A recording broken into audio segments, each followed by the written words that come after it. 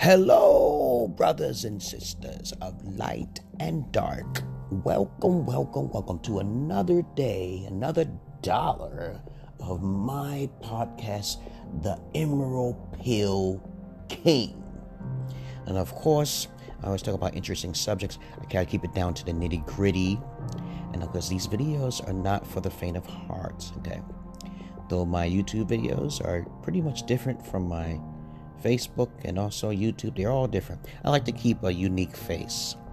I don't want to be the same old monotone type of individual. And I want to keep my voice up and then down, okay?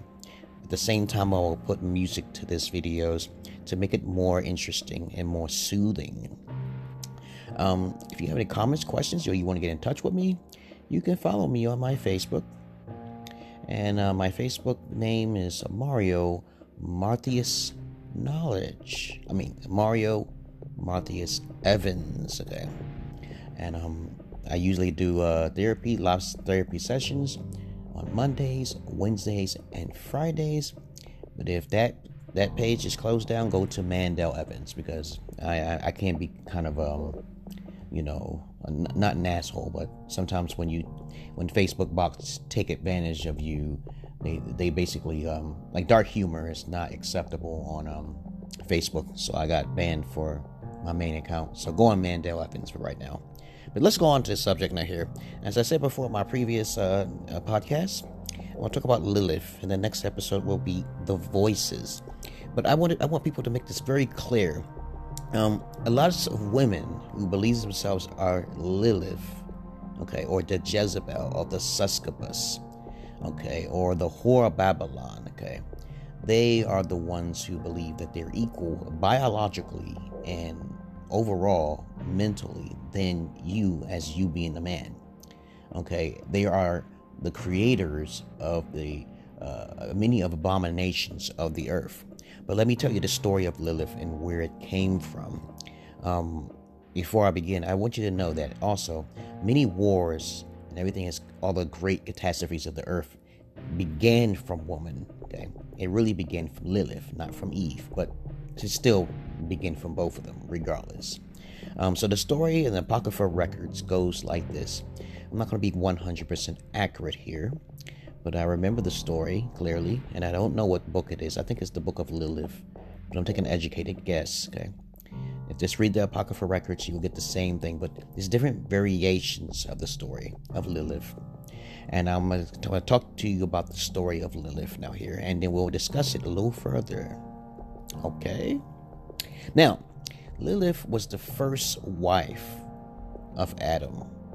Okay, though the Bible doesn't talk about it, Lilith is written at least once, I think once or twice in the Bible. I think in Isaiah somewhere. But of course, if you go to the Apocrypha records in Ethiopia, the Canaans, okay, the Ethiopian context, you will get all of the books, which is about 16 books that are missing from the Bible's original text. Also, the Vatican probably have more books. And as you already know, I don't want to go too far off the subject, but let me get to the story of Lilith so we can continue how she works her way in an indirect way, in an indirect fashion, of course. And so you men listening to this, you will take an account of how Lilith works, okay, spiritually, if you want to say hypothetically or mystically, okay.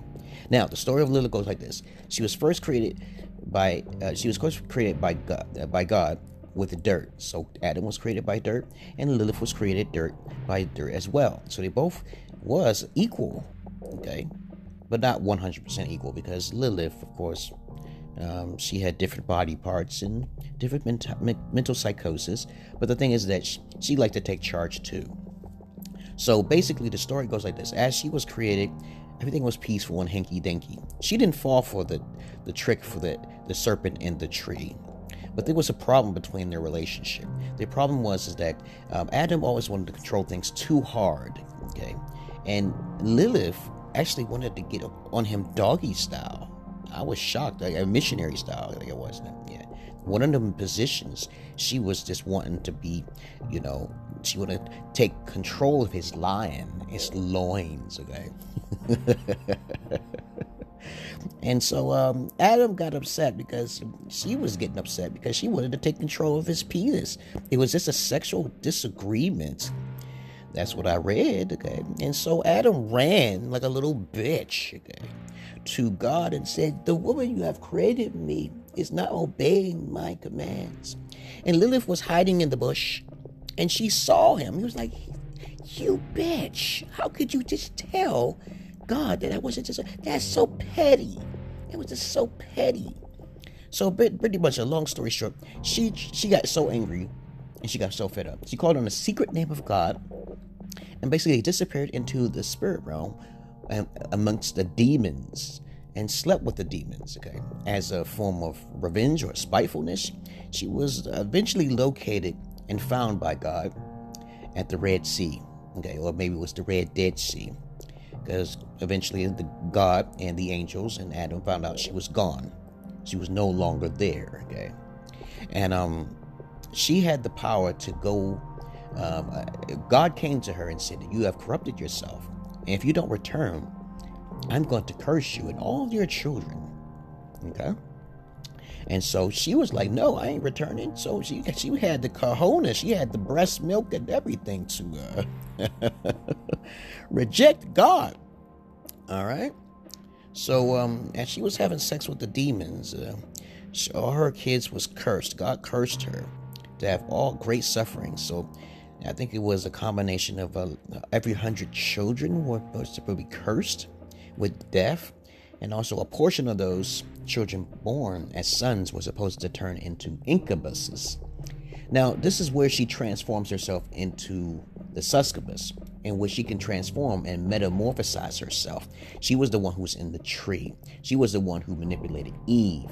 And it wasn't actually Satan or Lucifer who did it, which was remarkable and interesting as hell to me. So her powers is like this. She goes into the dreams of men and has copious sex with them, okay? Taking their seed, okay, their precum, and using their precum to create bastard children, okay, and also creates lust in the man's minds. She feeds off the weaknesses of men in their dreams. And with women, okay, she uses her sons, her incubus sons, to go into their dreams and causes them to be combative and to make them feel like they're more superior or equal to the man, okay?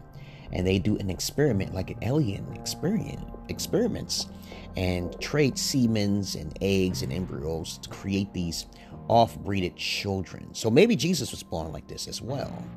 Okay, but the moral of the story here is that as Lilith is in the Revelation, it says that she sits upon the beast with the word secret on her forehead, drinking the blood of saints. Please understand that she is the destructor of the planet. She controls all of it. She's getting drunk off the blood of saints, okay? And as you should already know, that her power is miraculous. Before the gods, they were goddesses. And of course, she has so much power that she does things indirectly instead of directly. So now, since you all understand the story and the power of Lilith, she take on many forms of the dragon, as a matter of fact. And a lot of spells are created by the demons in which she slept with. So now, since you understand Lilith, please understand that the core reason why everything is unbalanced. And once we understand this demon, which is lust, okay, and then goes on to greed to get the lust, we shall try to conquer her one step at a time. But please understand there's two forms of Lilith. One I respect and one I do not. But that's for another podcast, my brothers and sisters of light and dark. And as I said before, which I really didn't say, these podcasts are unscripted, and I try to keep it down under 10 minutes. And please have a good day and a good night. Peace.